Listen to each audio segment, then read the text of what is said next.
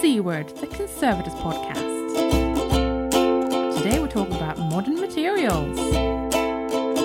I'm Jen Mathiasen, an objects conservator based in South Yorkshire. I'm Kloe Rumsey, an objects conservator based in Greater Manchester. And I'm Christina, an objects conservator based in Cambridgeshire. And today in the studio we have special guest host, Sophie Rowe. Welcome, Sophie. Hello. Hi. It's very nice to be here. I'm honoured to be asked to be here today.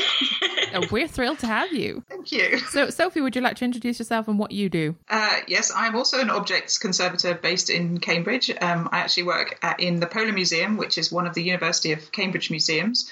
One of the projects that we're doing at the University of Cambridge museums is looking at plastics in the collections, all of the collections, and trying to kind of come up with a way to manage them.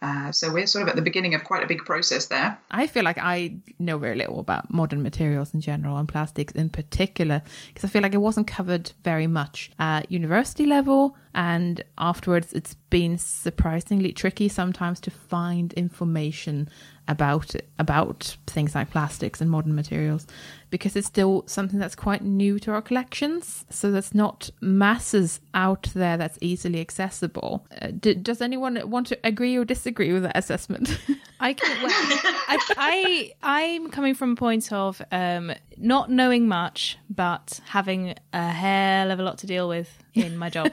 So the museum I work at is particularly keen and active in contemporary collecting, that uses in objects that tend to use a lot of everyday materials and also a lot of really modern technologies to create sort of media and objects generally. And I'm finding it really difficult to... Well, essentially, you start off with the point of this is probably going to be completely different in 10 years, but I don't know why, because there's no information about what sellotape actually is, because it's copyrighted for various reasons. And also, you know, what effect do various types of printing methods have? And I just don't know where to find the information. Things like t-shirt manufacture and technologies of t-shirt printing, that's fairly well communicated, different types of plastics, what the plastics are. And then from then on, you can extrapolate what probably is going to be happening with them. But in terms of different types of printing and paperworks, it's just, I just don't know. I love that you've already gone almost off-piste in terms of what I was thinking. Sorry. Because I'm like, oh my God, t-shirts in collections. I hadn't even considered that, which is great because... But the printing is final, isn't it, often? Yeah. So it is plastic. Yes, exactly. And I hadn't even considered that. I mean, I was thinking just sneaky plastics, Bakelite things that are fake tortoise shell and is actually a type of plastic, and nylon tights. And, Yeah, that's the type of object I used to when I was working in with a sort of science collections and computing collections. That's the kind of thing that I was familiar with. And oh my God, foam, any kind of plastic foam, Jesus. But now I'm thinking about, you know, this is saturated with this and this is coated with this, and is this gloss paper gloss because of the paper or the printing? I just don't know. So that's me. Yeah, wow, okay, so already like a whole world has opened up to me about where plastics can be found in collections. Jesus. Which, Sophie, you must be familiar with doing this plastic project. Funnily enough, I think Chloe's just suggested a whole new seam of horrors which might be appearing, because I don't particularly have to deal with that kind of thing, but I think that question about what is this made of is fundamental to the whole problem. And as you rightly say, a lot of the kind of things that have ended up in museums, either there isn't any information or the information was protected in some way. So we don't always know. And although you can get a surprising amount of information out of things like patent numbers, so if you've got an object with a patent number on it, you can actually go to Google Patents. You can look up the patent number and it will quite often tell you that kind of thing, if you're lucky enough to have that number on there. And obviously, if you've got things that are really quite recent, then you'll often have that funny triangle mark, the one that you're probably familiar with from your home, where you sort of, how can I recycle this? And you have a triangle and it's got a number in it, and that tells you what the plastic is. But then obviously there's lots and lots of material which doesn't have either of those things on it, or where you're looking at part of something else. And that is another challenge, is, you know, how do you manage something that's part of a bigger object where the plastic part needs one sort of environment or kind of treatment and the rest of it needs something completely different. So there's that whole kind of composites problem.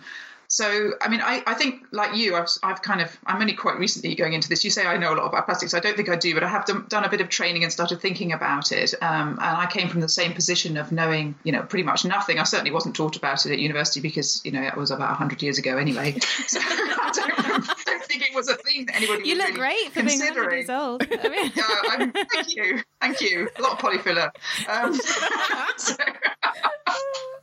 But I feel there ought to be a joke about plastic surgery in there, but I can't Yeah, well, funny enough, I mean, you were mentioning the problem of finding information, and my impression at the moment is that there are now some more courses that are coming out that are aimed at conservators, and one of them, funny enough, was called plastic surgery. I can't remember because they're all punning, and the other one's called fantastic plastic or something, or possibly not. Anyway, these words get bandied around, but I know the V&A have been offering a course recently which looks at trying to identify plastics without having any fancy instrumental techniques. Oh, brilliant. And then the Museum of London have also been running a course which was, I believe, headed by Abby Moore. Yeah, I went on it last week. You should talk about that then, Yes. Christina. I visited her and talked to her. She's a fantastic person. She got Student Conservator of the Year for her work on a collection of handbags at the Museum of London, and she's really, really good. So I think Christina should talk about that course a bit later if she can. So there are starting to be some things that are a bit more accessible than the one course that I think people mostly have heard of, which is the Westdean course in Conservation of Plastics, which is absolutely fantastic. And I did go on it, but the problem is it's a 3-day course, and in the nature of that, it's quite an expensive one. So it's not always quite as manageable. I mean, I went and a couple of colleagues went, and we all managed to get grants to go, but, it took quite a lot of planning and all that in order to get to do that thing. But the Westdean course is also really, really good. That is headed by Yvonne Shashua. She's a scientist at the National Museum of Denmark now, although she previously worked at the British Museum, and she's been working on plastics easily for 20 years, if not longer. So she's just got an enormous amount of knowledge, and she's a good communicator. And one of the great things that you do on the Westdean course is you get a chance to set fire to things and sniff them, which is rare in a conservation training Health and course. safety cleared. Oh, it's so much fun. It's a real guilty pleasure because you wouldn't dream of doing this with your artifacts. But traditionally, the way people used to identify plastics was to take a little tiny piece out of them, and then you put it on the end of a needle and set fire to it. And then you would look at the character of the flame, and you would decide, is this flame flaring up very quickly, and is it very smoky? And of course, if you've got a very tiny sample, it kind of goes woof and it's gone. And you think, oh, if I blinked, I would have missed the crucial moment when I was supposed to decide what the character of the flame was, and on that basis, identify the plastic. And then you sniff away, you sort of waft the smell of the fumes at yourself, and you have to decide, does it smell of cinnamon or raspberries, or does it smell of chlorine, or what does it smell of? And I have to say that, to me, after a while, they all smell of burnt plastic. I couldn't get all of that distinction. So, it was a very instructive thing to try these, old-fashioned methods, because it made me realise I wouldn't think in a million years of doing this with an actual artefact. Well, so I'm interested that they were taught on the course, because we had a bit of a discussion about this on the plastic surgery course that I went on last week. Yeah. Because one of the people there had been on the Westdean course and said that they'd done this, but then said, but of course we wouldn't dream of doing that on an actual object. So then how useful are these methods for museum collections? Well, you may well ask. I think there was only one of those tests that I thought I might ever consider using, and that was the one which is, I think it's called the Beilstein test, and it's for identifying PVC, because essentially when you flame this little tiny piece from your object, which can be just almost like taking a hot needle to it, and you've just got a very small sample, it will give you a bright green flame, and it's absolutely unequivocal, and there's no possibility of mistaking it for anything else. Maybe the point of it is to make you realise this is a complete dead end. You shouldn't try and do this with your collections. So yeah, it's an interesting one. I mean, Yvonne Shashua has written a book called Conservation of Plastics, which is one of these Butterworth books, and it's extremely informative, and an awful lot of the information that she gives in this course is in that book, and it does talk a lot about these tests. And when the book was written in 2008, it may have been that there was more of a sense that, people were having to fall back on those very old-fashioned ways of doing things. But I suspect the field is moving ahead, and we've now got more possible instrumental techniques that we might be able to use. But yeah, maybe it was just for fun. I don't know. I mean, we are often open as conservators to the idea of destructive testing, of course, but usually that's in order to use some sort of instrumental analysis where the results are, you would hope, a bit more definite. And I think the problem I have with this kind of setting fire to things, the flame tests and so on, isn't so much the destructiveness of it, because I think you probably could justify taking a small destructive sample in some cases. I think it's like you said, the fact that it's so easy to just get nothing out of it. Yeah, exactly. You've destroyed something and you don't know. Missed it, or alternatively, it's just not as cut and dried. And I think particularly when you're dealing with a degraded plastic, actually the character of the smell that you are trying to determine, it may well not be exactly what the kind of, classic smell of whatever it is, actually how it comes across. Do you see what I mean? I think it doesn't necessarily behave the way you would expect it to behave because it's deteriorated. Yeah. So on the whole, conservators do seem to accept that this probably isn't something that they're ever going to do in reality. But I think in private collectors still probably do try and use this. It is something that seems to be mentioned. If you look around in the kind of the literature of people who are selling and in the market for plastiquarian market, you might call it, I think perhaps people do still talk about this kind of thing. And it's an issue because there's a value for jewellery, particularly, I think, where you've got fakeolite and all this kind of thing, and trying to tell whether you've got a fake, whether you haven't, those kinds of things. I think that's where this has all kind of come up.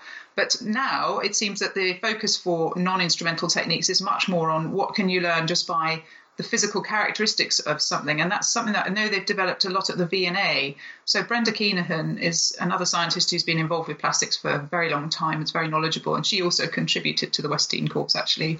And the V&A have recently run a course with Karian van Oudel, who came from the Netherlands, actually, and has spent several months developing a kind of decision tree. And I think what happened was originally the Museum of Design in Bournemouth had a decision tree about characteristics that you can see on plastics. Has it got a mark?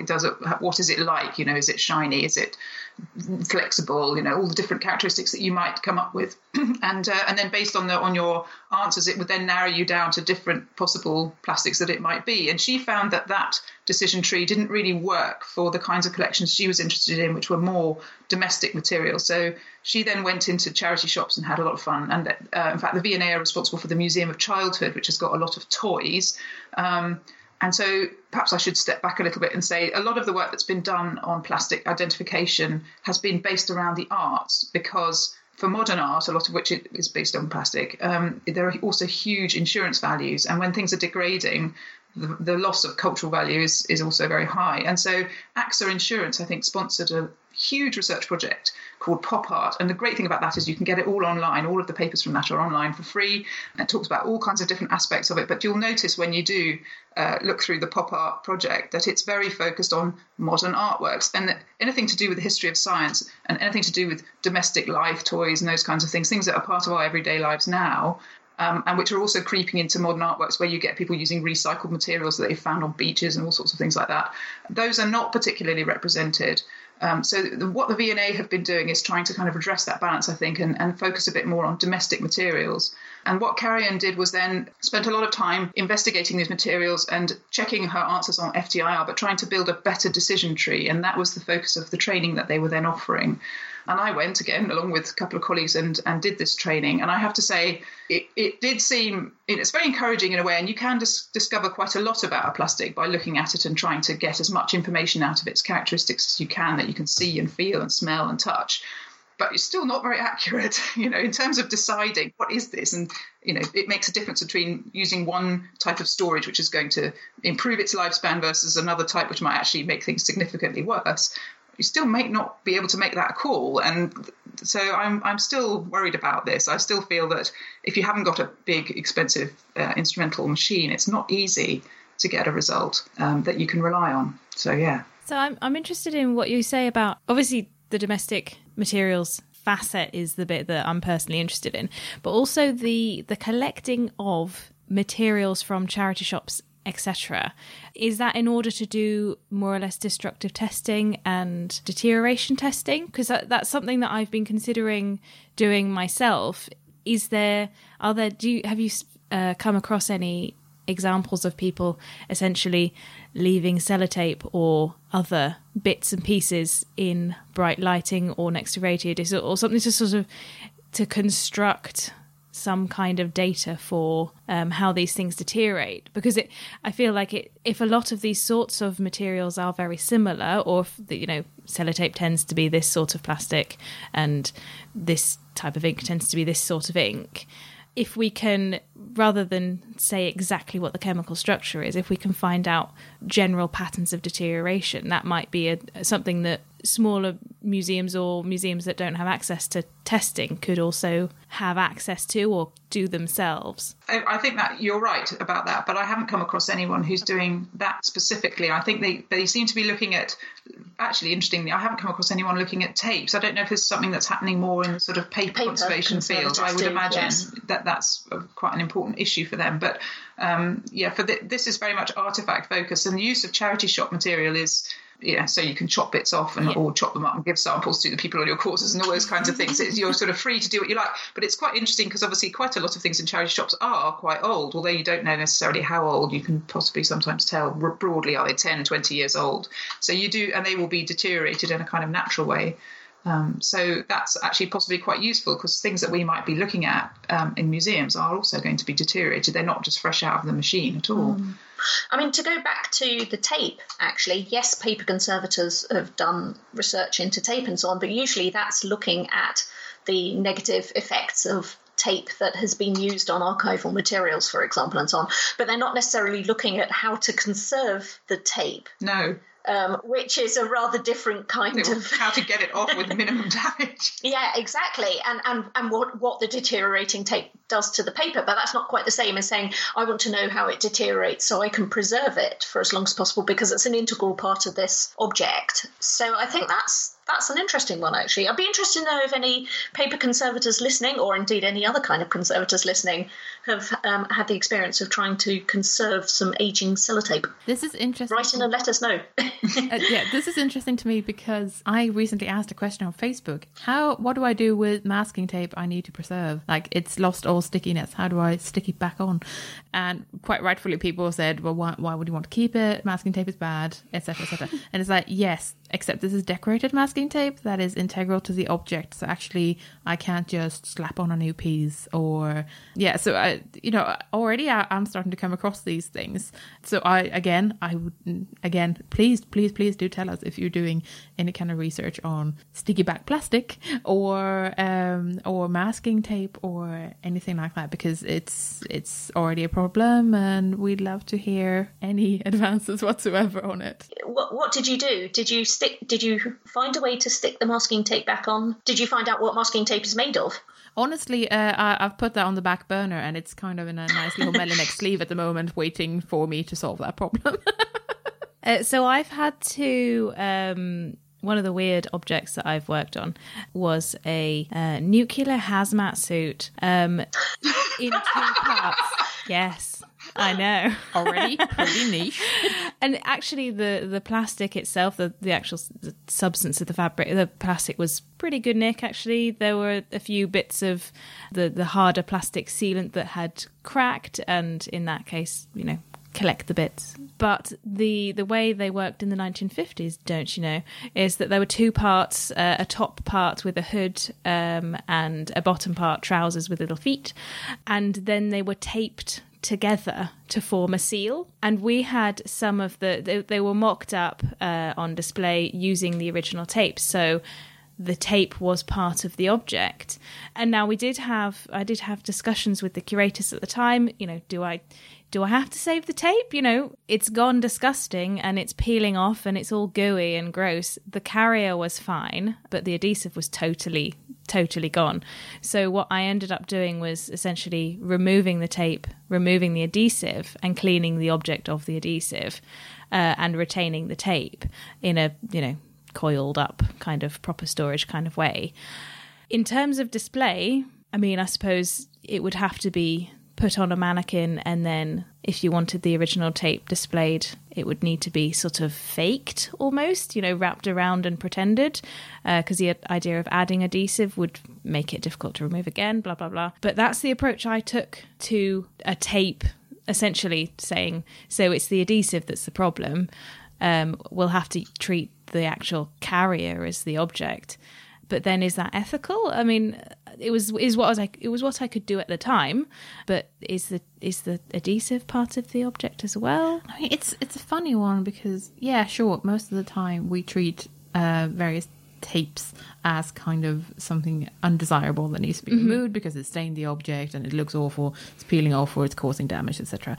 But sometimes things are generally made of these things. Like I'm thinking of, I'm imagining in some collections you'll probably have these duct tape wallets, for example, and stuff like that. Or like, because people construct entire dresses of duct tape, for example, which will end up in a fashion museum somewhere. Highly inconsiderate, really, isn't it? So there's quite a lot of scope for interesting problems there. So one thing I saw in the news a couple of weeks ago that made me think about this and about the challenges that are upstream and heading our way, whether or not we like it, was the news about the fatberg that was discovered in London sewers.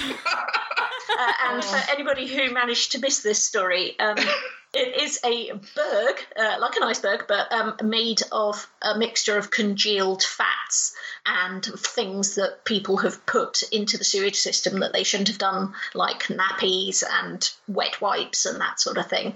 And these things all kind of congeal together in one enormous lump. And I can't, off the top of my head, remember the dimensions of this thing, but it was colossal. It was something like 100 meters long. Maybe a mile long, I don't know. But I saw in the news that the Museum of London had made approaches to see if they could have a bit and accession it for the collection. Media absolutely loved this. Media went crazy. I saw headlines in like loads of big papers. Quite right too.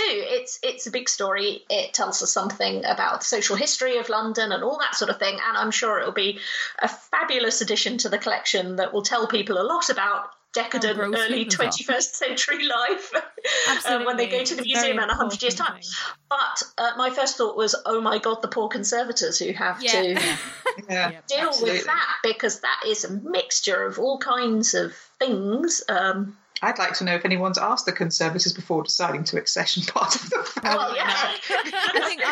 I think I've seen a couple of different groups of conservator friends discussing this separately on Facebook, which is a brilliant sample of general opinion as far as I'm concerned.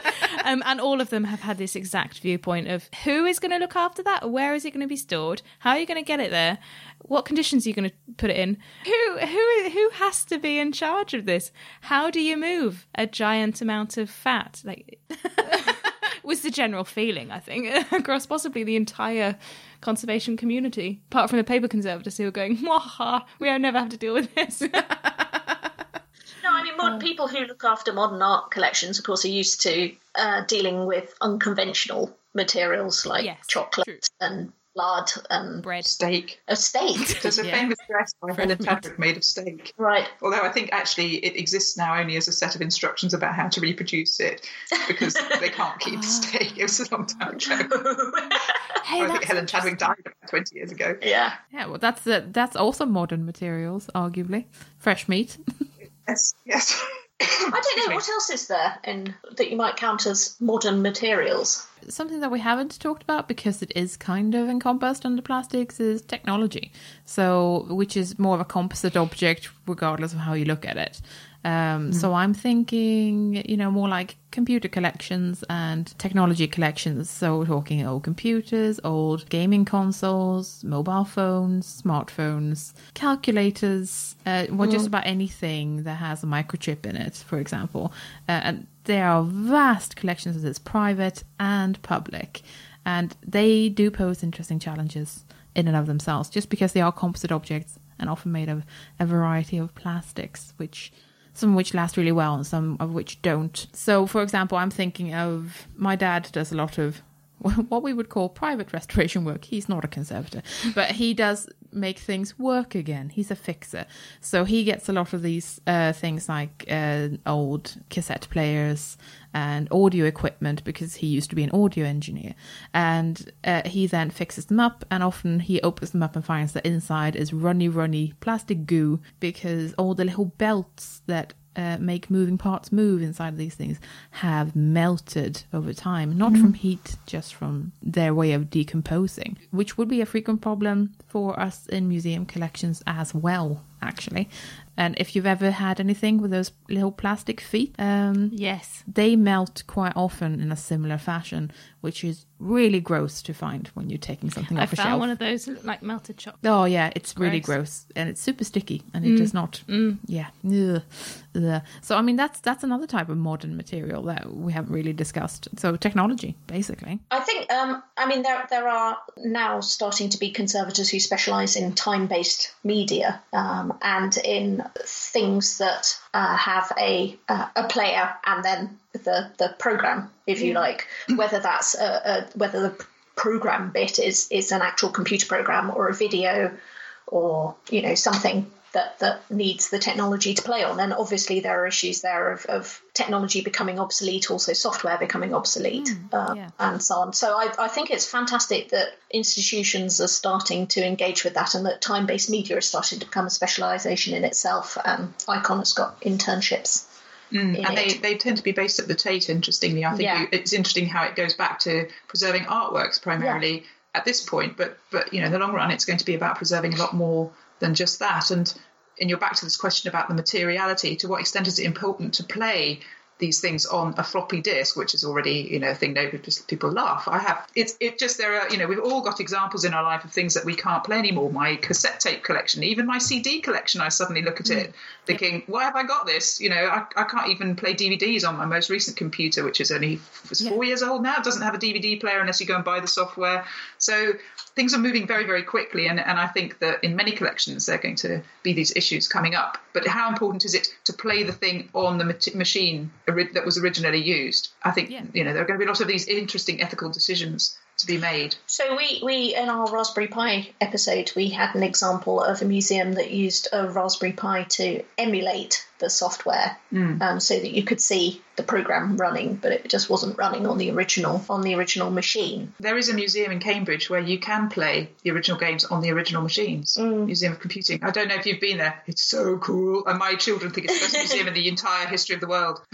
But I do find myself thinking museologically, how is this all going to work? Have you got extras? And, to what extent are you considering these things sacrificial and all that kind of thing? I think we tend to be maybe a bit more cavalier about things like this because of the fact that they're often mass produced. And so you tend to take the attitude, well, there's loads of these things around, it's not, you can always just buy another one or find another one in a charity shop or on eBay. People used to say about natural history collections, you can always just go and shoot another panda. And indeed ethnographic collections, these guys, those funny guys with the nose rings, they're still around, we can just go and get more of this, and suddenly they're not. And actually it's true for digital materials just because they are outdated so quickly. So I would hope we'd learn a bit from this question in the past. You're quite right. I think that people are quite cavalier. Yes, exactly. Sorry, I'm going to throw something out here which is possibly controversial. So something I quite enjoy because I'm a nerd, because my dad was an audio engineer and stuff like that. I quite like watching YouTube videos of people, for example, unearthing these amazing, obscure pieces of technology that are now outdated and obsolete, and presenting them and telling us all about how they were used, what their history was and their development, showing how they worked, etc. Because that is a type of preservation, showing and sharing with people that these things existed, because ultimately we might not be able to keep that piece of equipment. So actually I think that's a genuinely valuable thing, and I'll post a couple of examples in the show notes if anyone's interested in properly nerdy stuff. But it's an interesting thing, because ultimately if we just keep these things in a warehouse somewhere, they're not going to be functional, and it's unclear if we can keep them functional and if it's worth keeping them functional. So it's one of those things that actually I think people are doing a genuine service to everyone by sharing these things. It's time-based media though, isn't it? Well, yeah, it kind of is, isn't it? Back to the same problem. Yeah. Well, they are being archived. What will the internet look like in 30 years? There is that. Like, will YouTube exist, or will all these things disappear again, etc., etc. And actually, as a tangent to that, sometimes I will also watch what I would term amateur restoration videos of these things. But not I would say not terrible ones, but ones where people generally care about their private collection of technology and stuff like that, and they will restore a computer to a functioning spec again. That includes, using spare parts from other broken computers, and even bleaching the outside so they don't look so yellowed anymore. These things fascinate me because ultimately it gives me an insight into bits that I can't do. I don't have their technological skills to be able to do that. But by watching them do these things, I pick up a couple of skills, even though I'm a trained conservator and they are not. But ultimately I can go away and do the research that helps back up whether or not I think their approach is right. And sometimes they do experiments that inform my practice, which is kind of amazing. Ooh, yeah, right. Where they properly try different techniques and they back it up with, these are the chemicals that are in these things and this is how it reacts with the plastic, etc. I mean, some of these amateurs are genuine researchers and they just don't know it. But anyway, that's just me geeking out about what's available on YouTube sometimes.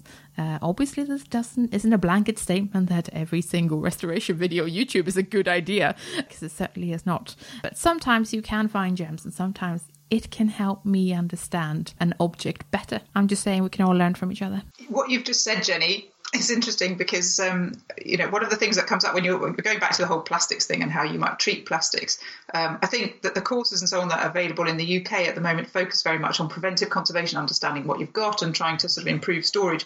But they're starting to address this issue of interventive treatments, and particularly quite things that we might regard as really quite simple things like cleaning, and also a bit of adhesion. And I think anyone can straight away understand there's going to be issues with solvents and so forth in adhesives. But cleaning, surely that should be fine. And we all have this sort of idea, I think, about, very low impact cleaning includes things like brush and vacuum, and then washing. That's all a bit more kind of interventive. Certainly as an objects conservator, focusing on organics, I tend to think washing is a thing I very rarely do, and only after a certain amount of deep thought, But interestingly, when you start, they've done a certain amount of testing on the impact on plastics of cleaning methods. And what they've discovered is that washing is actually, for plastics, often a much less interventive thing, because it doesn't cause the kind of surface scratching and problems that you get if you use what you sort of imagine is a more gentle approach and using a dry cleaning method. And it's the same, I think, when you start experimenting a bit with adhesives, that some of the things that you might consider weren't a terribly good choice, you're having to include new ideas like, well, maybe should we think about using super glue, which in my opinion is not a conservation adhesive. The cyanoacrylates, I don't use those for anything except holding something for a very short time while I'm introducing something more archival, but maybe actually for some situations they might be a better choice. And so it's quite interesting, because you sort of have to suspend all of your assumptions about the way you go about things and your kind of idea of the hierarchy of certain sorts of treatment and what they are good for and what they're not good for, and kind of go back with trying to leave a lot of those assumptions at the door and just consider the treatments sort of, from first principles and look at the actual impact on the artifact and what it is or isn't going to, how it is or isn't going to be affected by what you're doing. That's quite exciting, but also slightly intimidating, because you do suddenly think, gosh, now even what I thought I knew, I can't rely on. You really have to go back to first principles with it. And what I do also notice is that, in the UK, we're very much not quite thinking about interventive treatments on plastics at all. But I get the impression that in Germany, they are a lot further down the road with this. And I would love it if that expertise and that experience could be disseminated to a more international audience, because there is a university in Cologne of where they actually teaching conservation of modern materials at master's level, and they've developed a lot of treatment ideas, and they're working actively on developing treatment ideas. And I know about this through colleagues that are working there now, and people who I've come across who are, working in this field, but it's not something that's necessarily percolating through to a wider audience. So yes, I would like to encourage them to come out and let us know what they found out, because it's definitely a very challenging area.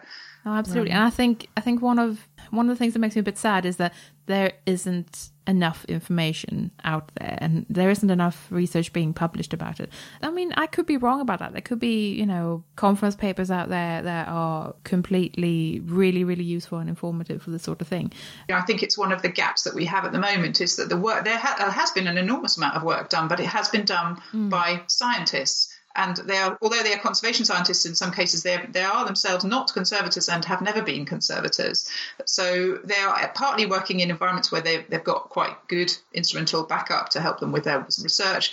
But I think there's a gap between that information that they're generating and that knowledge and kind of percolating down to people who are actually practicing and needing to know some useful things on the ground and things that are realistic in a smaller institution where you don't have all of that sophisticated knowledge. But you need to have your experience and your confidence built up so you can tackle that kind of thing. These are things we can't afford to ignore, and certainly in collections where people are accessioning new material, I think they need to be made more aware of what the impact on their future collections management is going to be. Is this actually sustainable to go and get a fantastic garland of flowers and condoms, which are sort of self-destructing?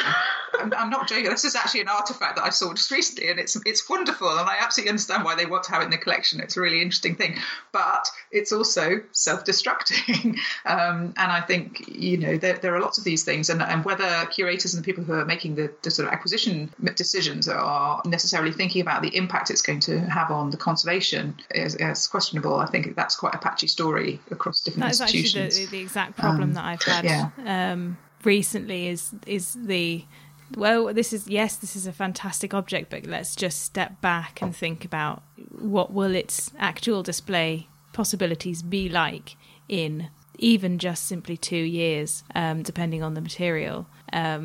And it can be really difficult to... Saying it can be difficult to communicate sounds like it's really negative, saying, we can't have that because it'll be dust in 2 years kind of thing. Obviously, we don't want to take that attitude.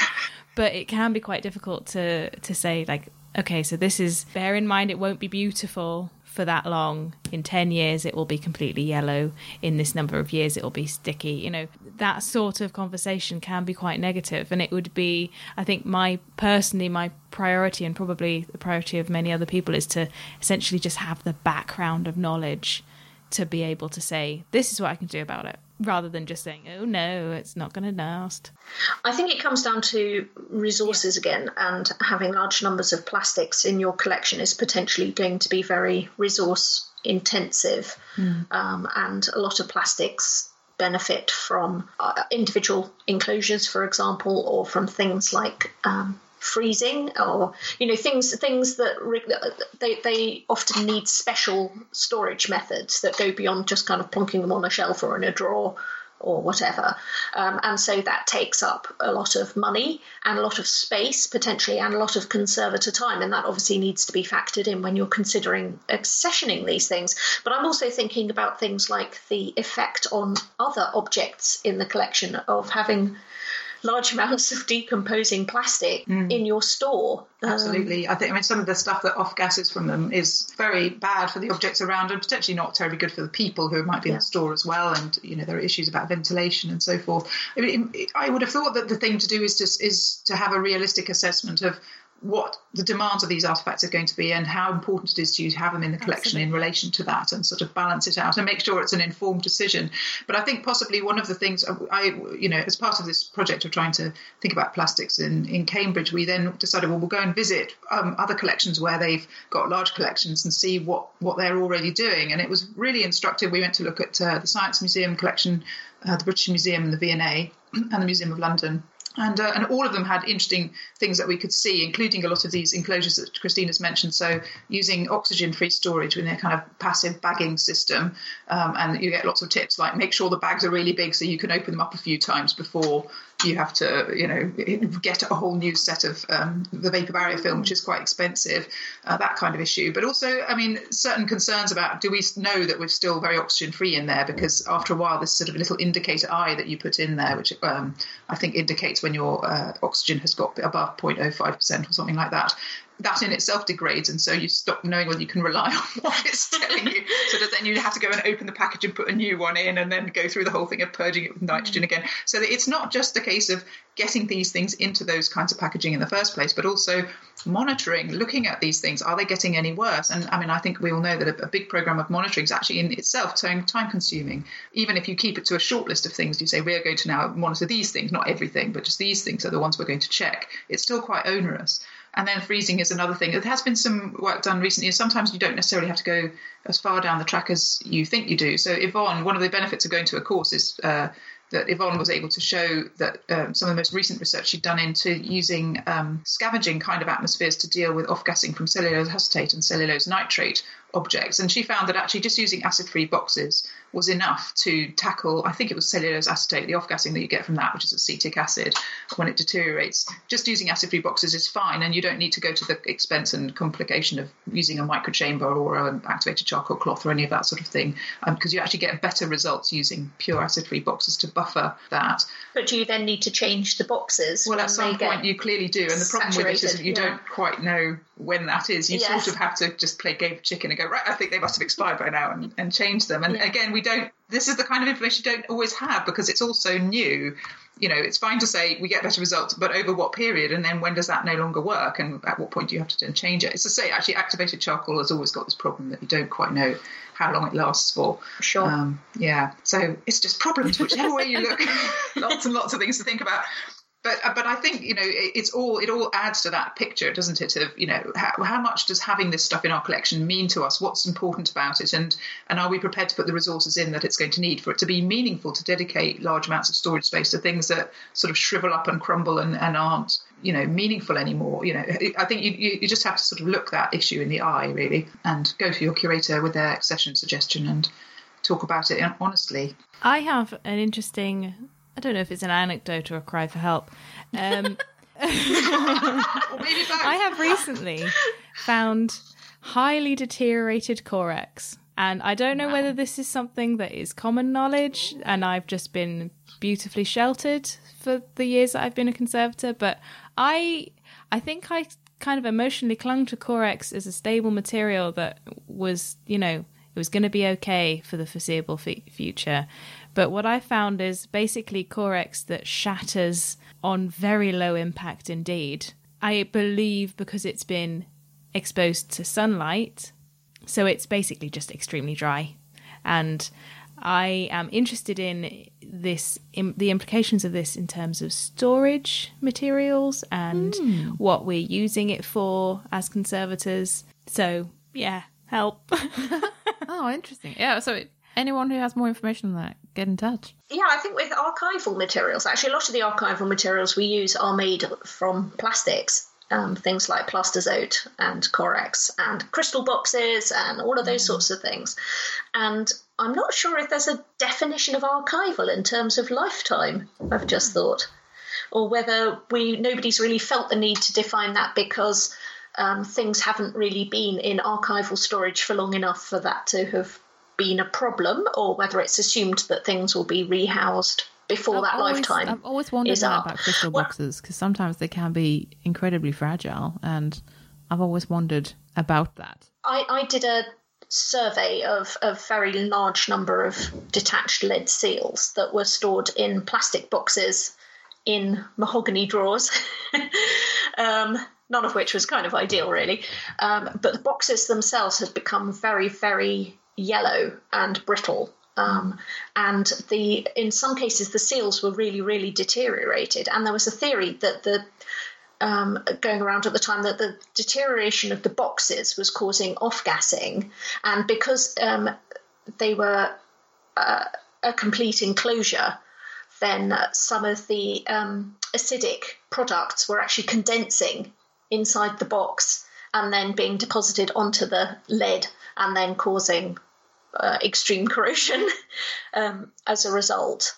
And so obviously one of the things that was then recommended after that was complete rehousing of all of these sorts of things. But I think that there are sort of problems with some of the storage materials themselves causing quite severe deterioration potentially for objects. And I'm not sure what these boxes were. I'm not sure whether they purported to be kind of archival ones or what, but... And people sometimes have touching faith that if your box closes, it's airtight.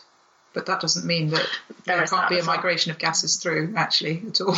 So, yeah, hard to know, isn't it? I feel that I'm going to get to work tomorrow and immediately try and do some tests on this bit of Corex that I found. It'd be very interesting to know how old it was. Yeah. You know, do you have any idea when the thing was rehoused?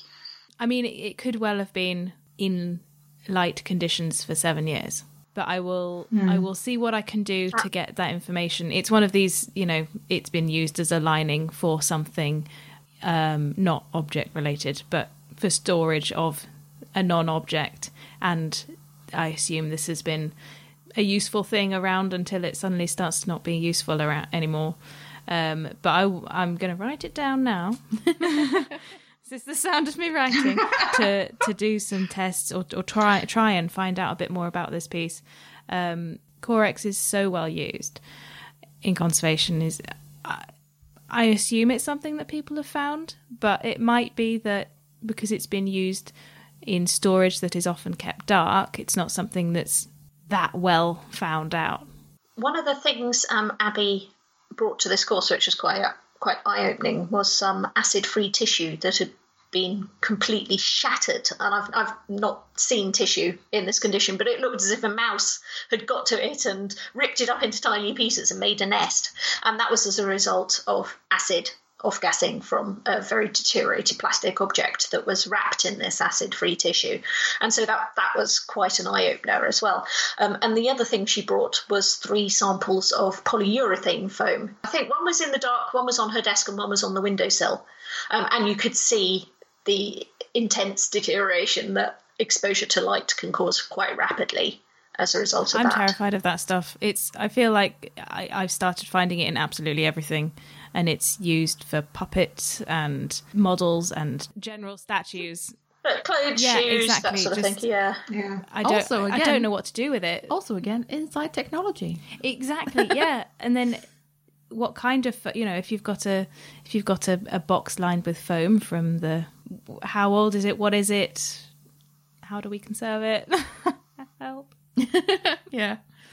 So, Christina, so you recently went on this course and you did talk to Abby in a little bit more detail. I did. I nobbled her in the car park, so there's quite a bit of background noise in the in the interview. But she very kindly came and stood in the car park with me and chatted for 5 minutes. So we can listen to that now.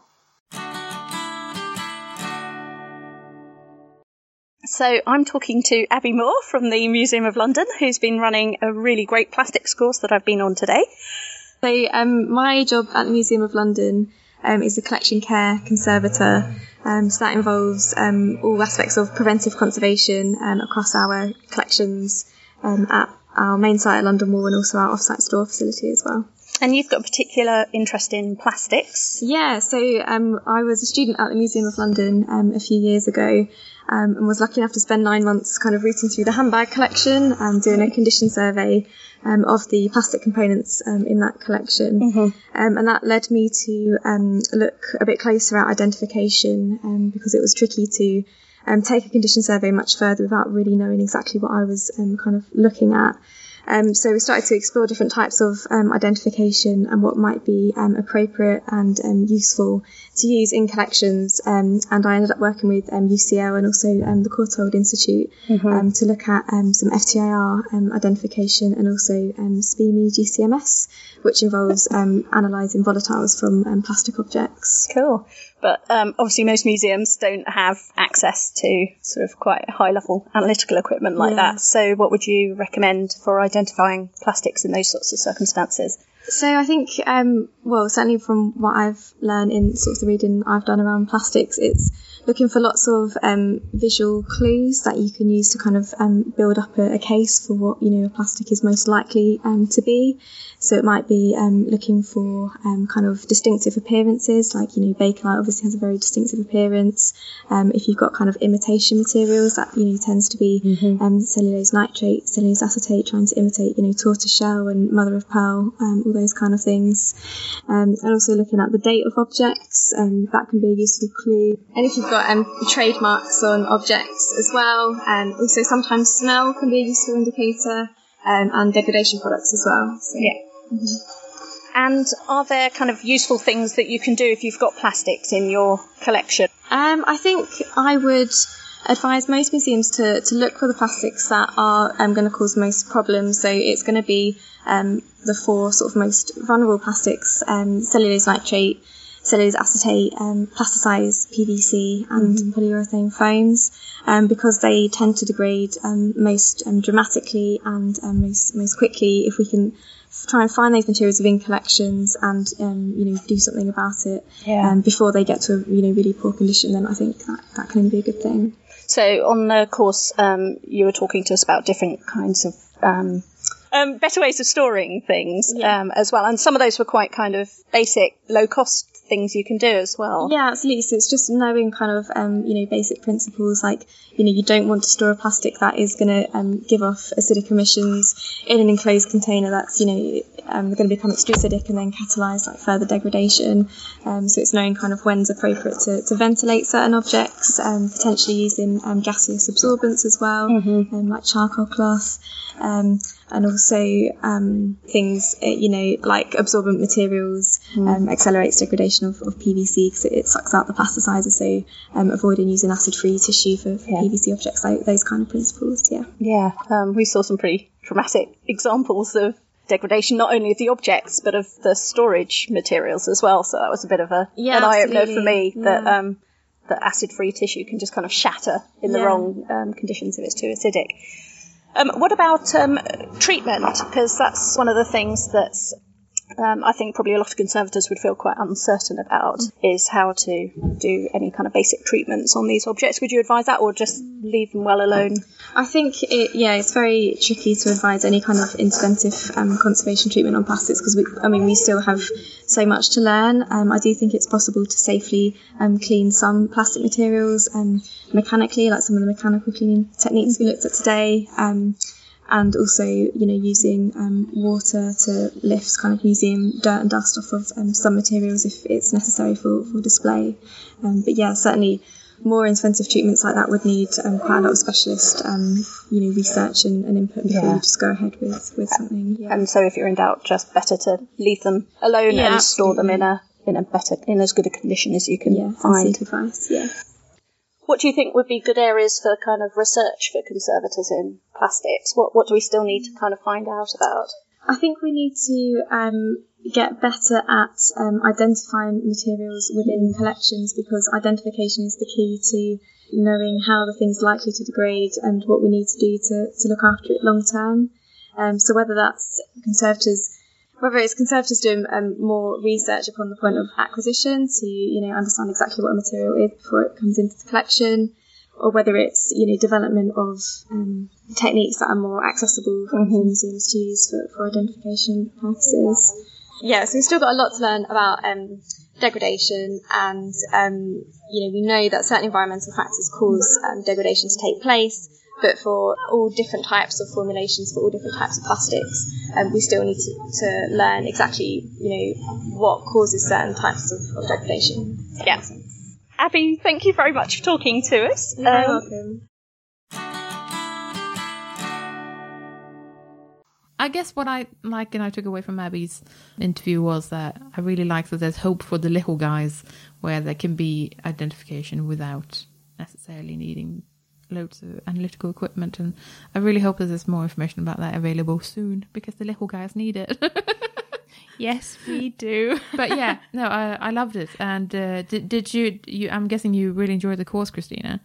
I did, yeah. It was a really good introduction to plastics. It focused quite a lot, as you would expect, on collection care and on preventive conservation measures, but we did do a bit of cleaning at the end, and not very much, because by then Abby had already shown us slides of what happens to PMMA, to Perspex, when you clean it even with a fairly soft brush, and how easily some of these things are scratched.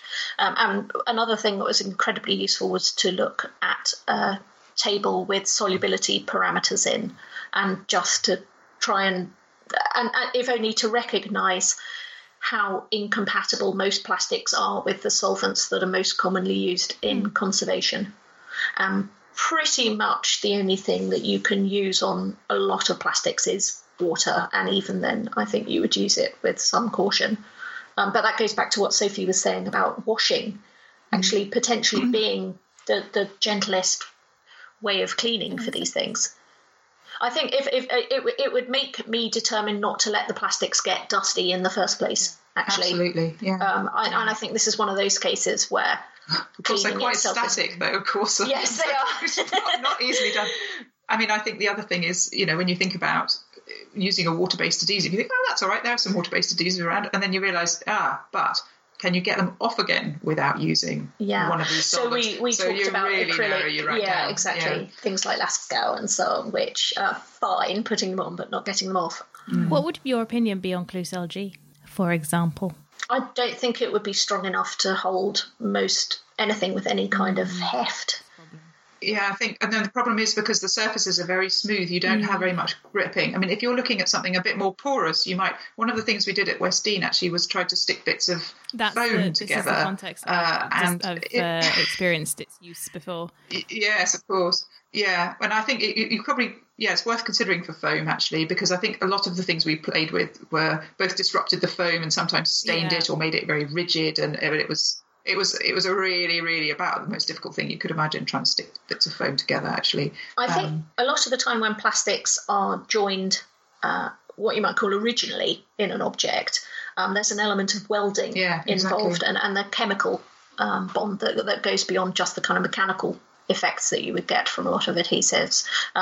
So, for example, when people are making showcases out of Perspex, often they use chloroform to make the joins because you get an amazingly close join, but that's effectively melting the plastic and welding it together, which is why you get such a good join. And I think that's often the case with the manufacture of a lot of these things, is that to some extent you're melting it and so on. And that's usually not the way to go in conservation. So it makes selecting adhesives for reconstruction very difficult.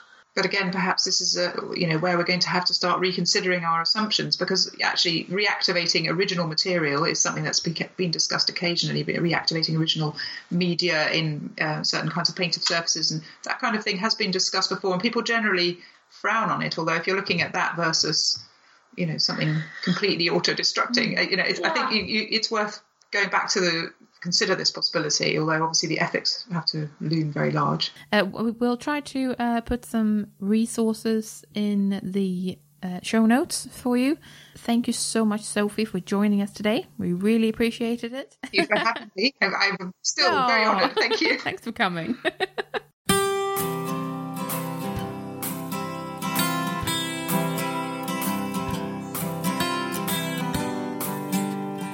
Dear Jane, I am fed up with being poor and considering leaving the profession to do something more profitable. Should I stick with it? Will things improve? Or should I sign up for that accountancy class? Signed, Crypto Conservator. Dear Crypto, you're not the only one who's fed up with being poor. I was watching a programme, How Did You Get to Be So Rich, the other night, and as I was watching it, I was struck by one of the people who'd made millions. He was electroplating metal things with gold. And as I was watching him, I thought, practically every conservator I know could do that job with their eyes shut. And yet he was a millionaire and we're not. And I think this really leads into your question about will things ever change? Because if you think, will the profession ever change so that we as individuals are paid more money? I think that's the wrong question. The question has to be, what do we as an individual have to do in order to ensure that the profession is paid more? And I think this comes a lot to how we value ourselves. How many conservators in private practice do we know that charge less than a plumber? None of us, I suspect, charge as much for an hour as the man who was gold-plating Bentley signs. But we could do, because what we do is as skilled, more skilled than many of the jobs that we see around us in society. So how do we express our value better? You didn't say where you are, Crypto, whether you're in the public sector or the private sector, so I can't give too much detailed advice. But if you're in the private sector, think about whether you're charging enough. Are you expressing your value highly enough? If you're in the public sector, have you asked for a regrading or a pay rise? I know it seems odd because none of us like to behave like that and put ourselves forward, but look at the procedures, ask about it. If you think you're paid wrongly, find out whether there's a trade union, whether you can join it and be better represented.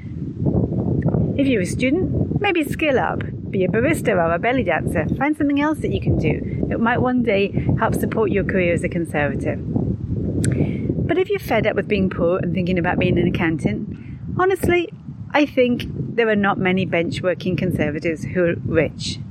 If they are, I think it's possibly because their value is demonstrated by the value of the materials that they work on. I can't prove it, but I think painting conservators tend to get paid more than, say, archaeological conservators.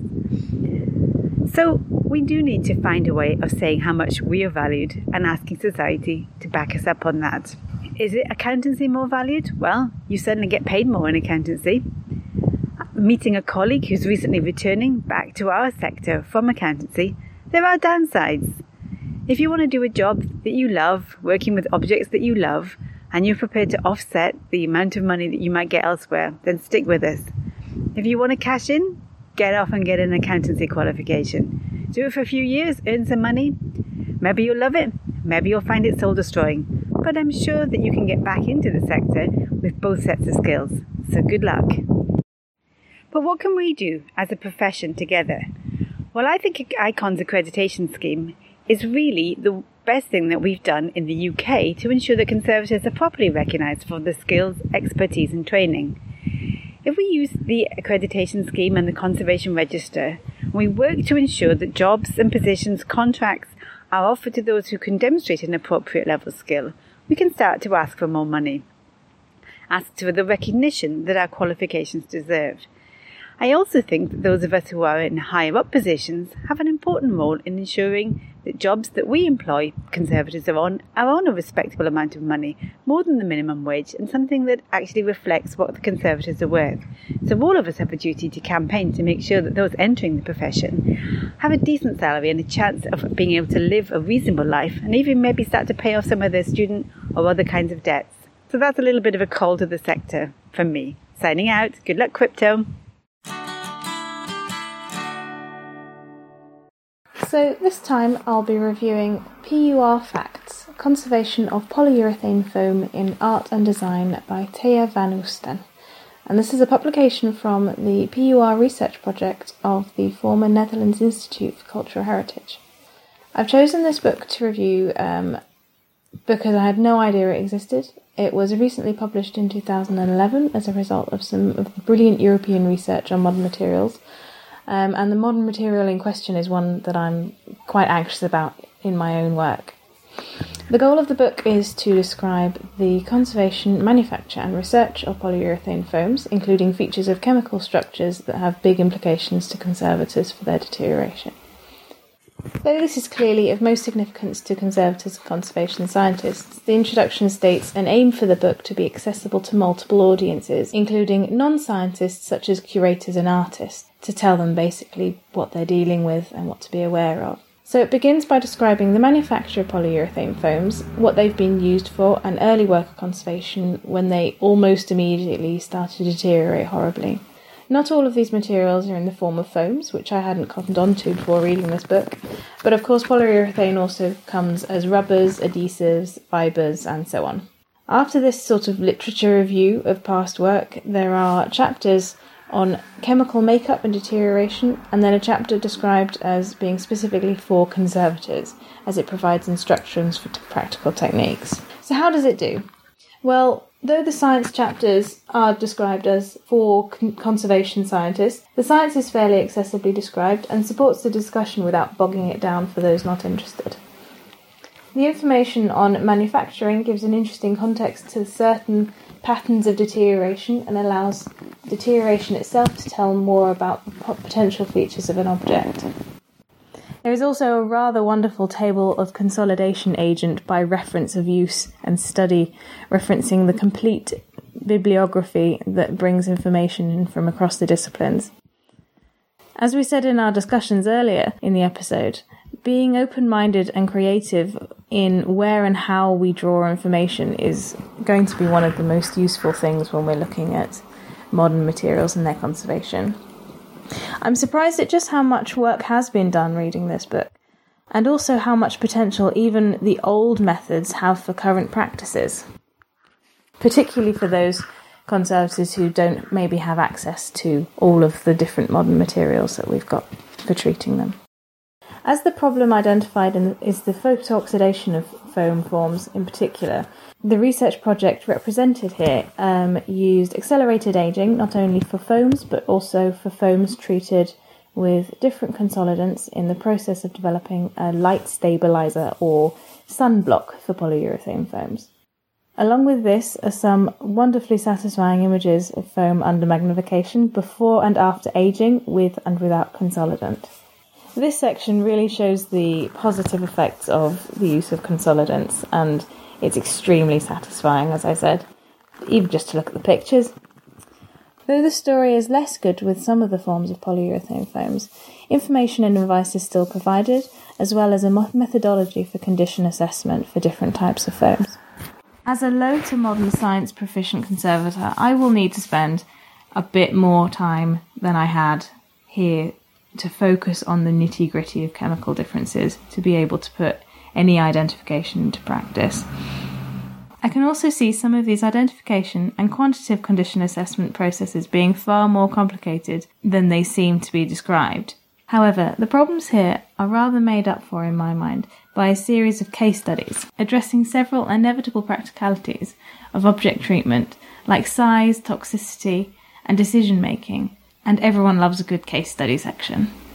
In summary, it's a very interesting and encouraging resource for anyone with polyurethane foams or modern materials in their collections. It covers a huge amount of materials and has a relevance for many different purposes and studies. It's not a quick reference book, however, and there is a lot of useful info hidden away that may be missed if you're avoiding the heavy science sections. Despite this, I would recommend it. Reading about it is the next best thing if you can't conduct your own analysis, and there are many options to draw from for the resourceful conservator / collections care professional. And for anyone wanting to purchase the book that Kloe just reviewed, it's available from amazon.co.uk for £24.50, and it's also available straight from the publisher, which is Amsterdam University Press, as an ebook for €28.99. And we'll pop some links to that in the show notes. Patreon shout out! Welcome to our newest patron, Jenny. If you want to join us on Patreon, just head over to patreon.com/thecword and you can get loads of fun stuff like longer episodes and more art and, just good stuff, basically. So anyway, welcome, Jenny. Thanks for listening. We're The C Word, and you've been listening to Christina Rosaic, Kloe Ramsey, Sophie Rowe, and me, Jenny Mathiasen. Join us next time for an episode about digitization, surrogates, and replicas. In the meantime, check out our website at thecword.show, tweet us at thecwordpodcast, or simply email us on thecwordpodcast@gmail.com. The intro and outro music is Spring by Didi Music, used under a Creative Commons Attribution License. Additional music and sound effects by Callum Robertson. This has been a Wooden Dice production.